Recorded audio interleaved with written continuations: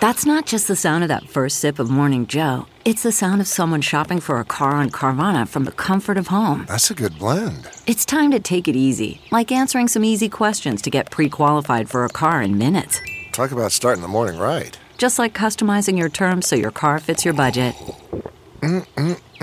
Visit Carvana.com or download the app to experience car shopping the way it should be. Convenient, comfortable.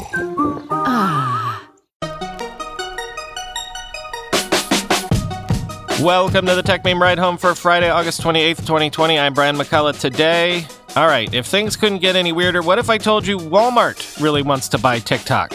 Has anyone else noticed that Facebook is actively working to keep the App Store controversy in the news? I say thumbs down to a Sidekick-inspired smartphone, but thumbs up to a completely under-the-screen selfie camera, and of course, the weekend long read suggestions. Here's what you missed today in the world of tech. Can't avoid the TikTok story today because it's gotten a bit wild. Maybe we thought it was crazy for Microsoft to want to take over TikTok. Maybe we thought it was crazy for Oracle to want to take over TikTok.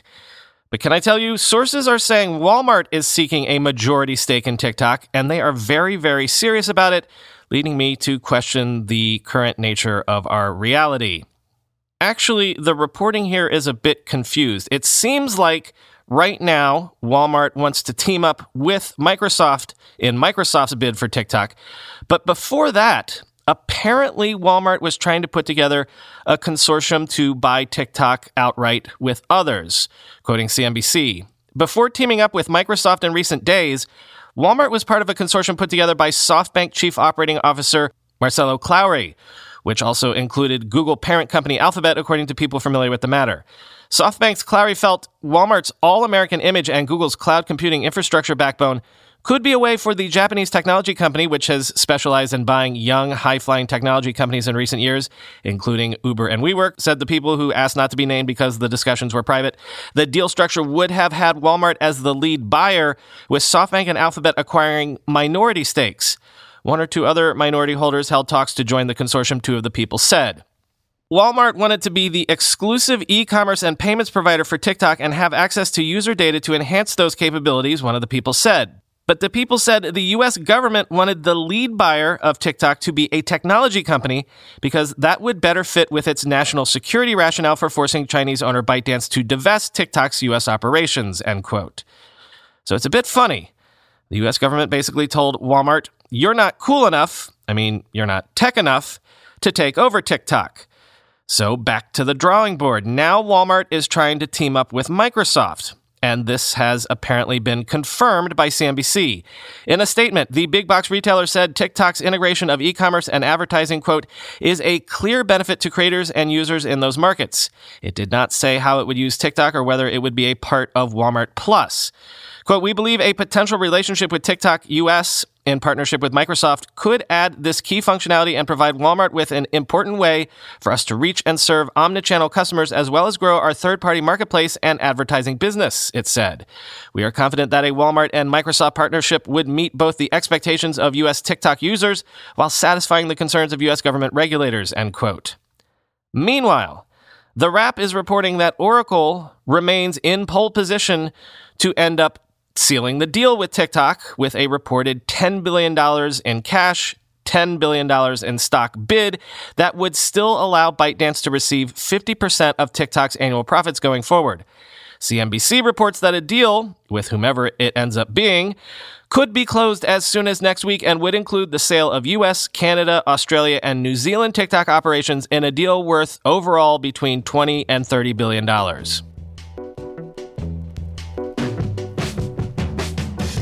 Interestingly, Facebook is making a point of keeping the App Store controversy in the news. Facebook announced that in order to get approval to add new paid events features to its app on iOS, Apple told it to remove a message inside the app informing users that Apple was demanding a 30% cut of sales, quoting Reuters. Facebook said that Apple cited an App Store rule that bars developers from showing irrelevant information to users. Quote, now more than ever, we should have the option to help people understand where money they intend for small business actually goes. Unfortunately, Apple rejected our transparency notice around their 30% tax, but we are still working to make that information available inside the app experience, Facebook said in a statement. Apple did not respond to a request for comment. Facebook earlier this month said it planned to roll out a new tool that would let online influencers and other businesses host paid online events as a way to offset revenue lost during the COVID-19 pandemic. The company said it had asked Apple to waive the 30% fee the iPhone maker charges for in-app purchases so Facebook could pass on all of the event's revenue to business owners, but that Apple declined. Facebook had aimed to provide a notice of Apple's cut to users, according to mock-ups it released at the time, but Reuters found on Thursday that the promised message was not present on the new events feature, end quote. So I've given a lot of time on this podcast to the whole idea of foldable phones, not because I think they're super, super cool or anything, but just because I've been so desperate for some sort of innovation in the smartphone form factor that I'm basically here for any kind of experimentation. Maybe any kind is a bit much, because this I'm not so sure of. Leaked video appears to show LG's forthcoming dual-screen Wing smartphone, which has a rumored 6.8-inch main display and a flip-out 4-inch secondary display. You'll have to click through to see the video, but paint me as skeptical. Quote, the Wing's orientation in the video shows it can be used in regular portrait orientation with the second screen on the side, as well as in a T formation. The video shows full screen navigation on the main screen with music playback controls and an inbound call on the second screen. It's interesting to see that neither display features a notch or a punch hole cutout. The secondary display flips out from the bottom of the main display and sits perpendicular to it. This makes it look like a traditional phone display with a smaller 1-to-1 display right next to it. The rumored LG Wing specs include a 6.8-inch main screen and a 4-inch second screen powered by the Snapdragon 765 or 765G. Our tipster did not confirm any specs, unfortunately. Although the video does not show the screen flipping, our understanding is that the phone works a lot like the T-Mobile Sidekick from the pre-Android years. With that early version of a smartphone, the display would flip outward and expose the physical keyboard underneath, end quote. So, again, skeptical of that one. This, however, is smartphone innovation I can get behind. Xiaomi says that its under-display cameras are ready for consumer use, and the company expects to ship a phone next year where the camera will be completely invisible under the screen, quoting Android Central. Xiaomi has highlighted its third-generation under-display camera module in a blog post, and the brand says the sensor is invisible thanks to self-developed pixel arrangement with double the number of horizontal and vertical pixels, thereby achieving the same pixel density as the rest of the display. That means you won't be able to spot the camera module at all underneath the screen, leading to a more immersive all-screen design. Xiaomi also says it tweaked its camera algorithms so that its under-screen modules deliver the same image quality as conventional selfie cameras. Xiaomi's camera module also uses a special circuit design to, quote, hide more components under the RGB subpixels and further increase the light transmittance of the under-display area. Xiaomi was never one to shy away from new camera technologies, with the Mi Mix series featuring the front cameras on the bottom bezel to create an all-screen experience, end quote.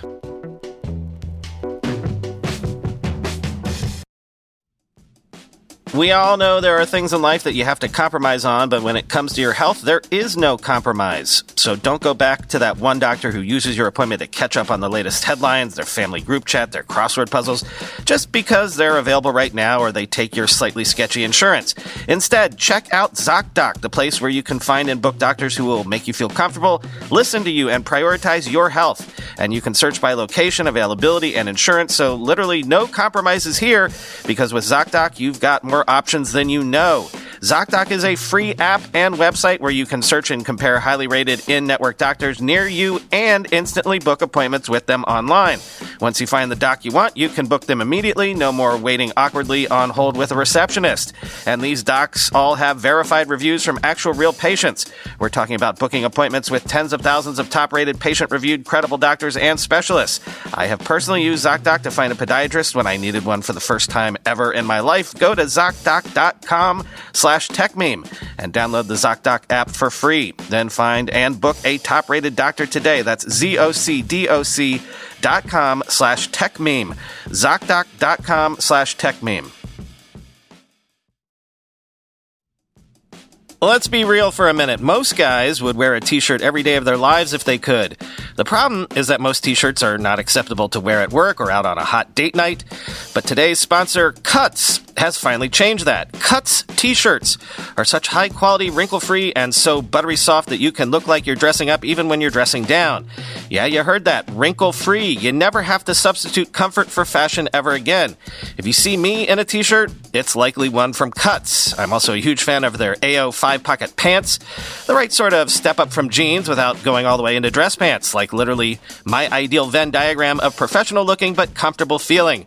When you touch something from Cuts, you can immediately feel the quality. Their proprietary fabric blends are ridiculously soft and breathable, they don't wrinkle, and they look way more expensive than they actually are. For a limited time, our listeners get 20% off your entire order when you use code RIDE at checkout. That's 20% off your order at cutsclothing.com with promo code RIDE. Please support our show and tell them we sent you. Experience the perfect blend of style and comfort with Cuts Clothing. Cutsclothing.com, promo code RIDE for 20% off. Time for the weekend long read suggestions. This Monday, a whole slew of companies filed to hit public markets in various ways, including SPAC ways. But I didn't get to cover all of them, so I thought I'd highlight one of them that's particularly interesting. Asana. For a few reasons, Asana is interesting. A, it's a successful team management SaaS platform. B, its filing papers say revenue is up 86% year over year, which is impressive. Because C, Asana is actually over a decade old, so it's taken the time to build a serious business. Also, D, one of the founders of Asana is Dustin Moskovitz, one of the co-founders of Facebook. In fact, Dustin was once the youngest billionaire in history thanks to his Facebook stake, quoting Forbes. Moskovitz took back his own control by steadfastly rejecting Silicon Valley's hard-charging style. Once knee-deep in Facebook's move fast and break things culture, Moskovitz has been careful to craft Asana in a more deliberate way. Wary of being another flash-in-the-pan unicorn, Asana has focused on long-term viability with a decade-old rule not to boost its headcount by more than double in any year, end quote. Next, one big company we did cover this week in terms of its ambitions to be on the public markets is Palantir, which is finally hitting the public markets after the better part of 2 decades of its secretive existence. Which was why I mentioned some people were actually questioning the strength of Palantir's business model once we got their paperwork. Palantir only has a couple hundred customers, and their 4 biggest customers account for maybe a fourth of all revenue. And after all this time, why is Palantir not bigger? People had been expecting at least $1 billion a year in revenue, and that didn't pan out. So what people were whispering is Palantir a new kind of SaaS company, or is it just a glorified consultancy? Well, I turned to one of my favorite newsletters, The Diff, for a deep dive into what the Palantir S1 can tell us about Palantir's business. And the conclusion is roughly this, quote, Palantir is a strange company in a complicated industry. If they're a consulting shop with a great sales pitch, they're clearly overhyped. The sales pitch might land them clients and get them cheap employees, but that should be visible in their margins by now. If they're a software shop whose software is complicated enough that it requires a significant investment of developer time, though, they have the natural advantage that all complex products have. Palantir will pay the cost to install it, but the customer is on their own when they try to get rid of it. Palantir's overall margins look awful, especially for a company of its maturity, but unit revenue looks better the bigger its customers get and the longer they've been using the product. And since Palantir sells to some of the biggest customers on Earth, over time their overall margin picture will be dominated by those giant mature accounts, end quote. Next, you may be aware of the recent political turmoil in the country of Belarus. You might have heard that the authorities in that country recently turned off the internet. That is, until apparently citizens got together to hotwire it and turn it back on, quoting Wired. Access to these VPNs is being facilitated by lone actors at a grassroots level. You would see people in the elevator just leaving USB sticks with VPN access files.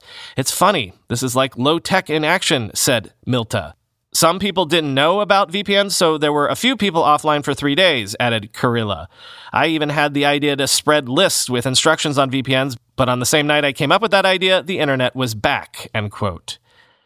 And Rafat Ali is someone I trust implicitly, both for his business instincts and his long-time experience running businesses on the internet.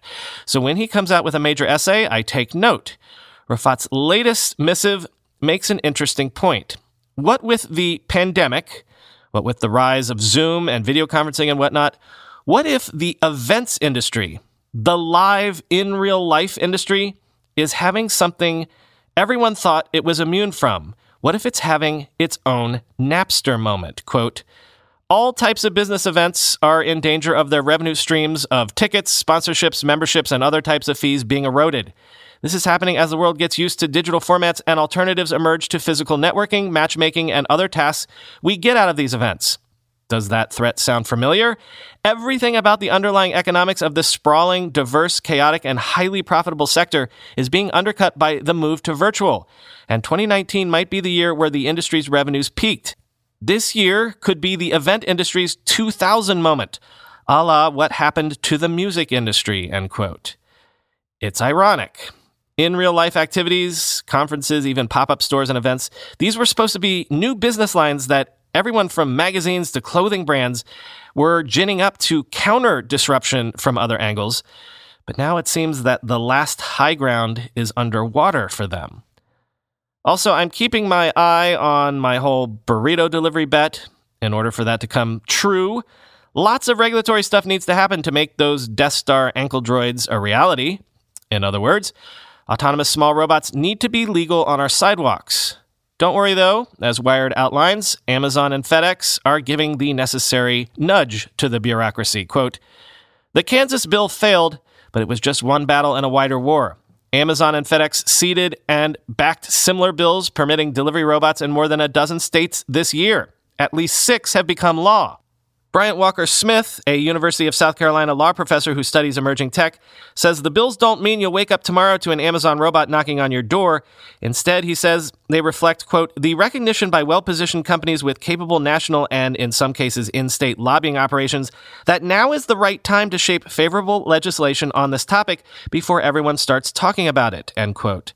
Companies often want to create legal certainty, he says, to give themselves more flexibility as they develop and start using new tech, end quote. And finally, GQ has a long profile up of Jaron Lanier, who we've spoken about before on the show. He's a VR pioneer. He's also a Cassandra about the evils of social media. GQ calls him the conscience of Silicon Valley, quote, but all that was only part of the reason I had sought out Lanier, I told him. What I really hoped to do, I said, was to talk about the future and how to live in it. This year feels like a crossroads. I do not need to explain what I mean by this. We are on the precipice of ruin or revolution or both. We are sick of looking at social media, but social media is also maybe driving the most significant and necessary social movement of my entire life. I sometimes want to destroy my computer, through which I now work, and have drinks and stare at blurry simulations of my parents sometimes. I want to kneel down and pray to it like a god. I want Jaron Lanier to tell me where we're going and whether it's going to be okay when we get there. Lanier just nodded. All right then, end quote. So yeah, I'm with the general consensus that the RoboVoice experiment from yesterday, while cool, it's not quite there yet as a technology to do something with on a regular basis.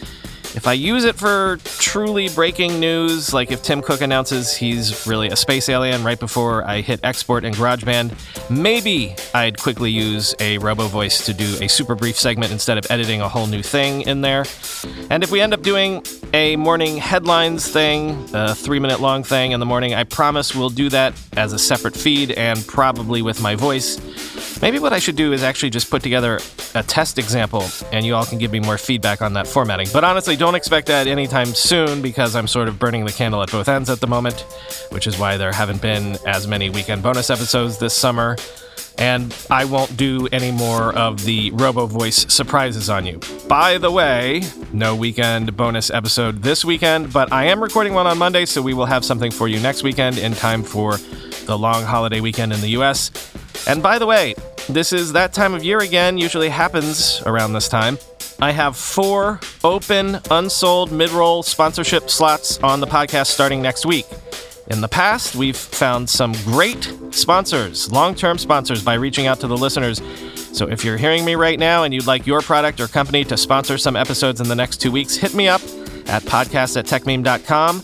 I'm offering these 4 spots, one or all of them, at 40% off the going rate, but only on a first-come, first-served basis, and only for these open slots over the next 2 weeks. If you can help me out on short notice, you'll get a good deal, basically less than an $18 CPM rate. Podcast@techmeme.com. Talk to you on Monday.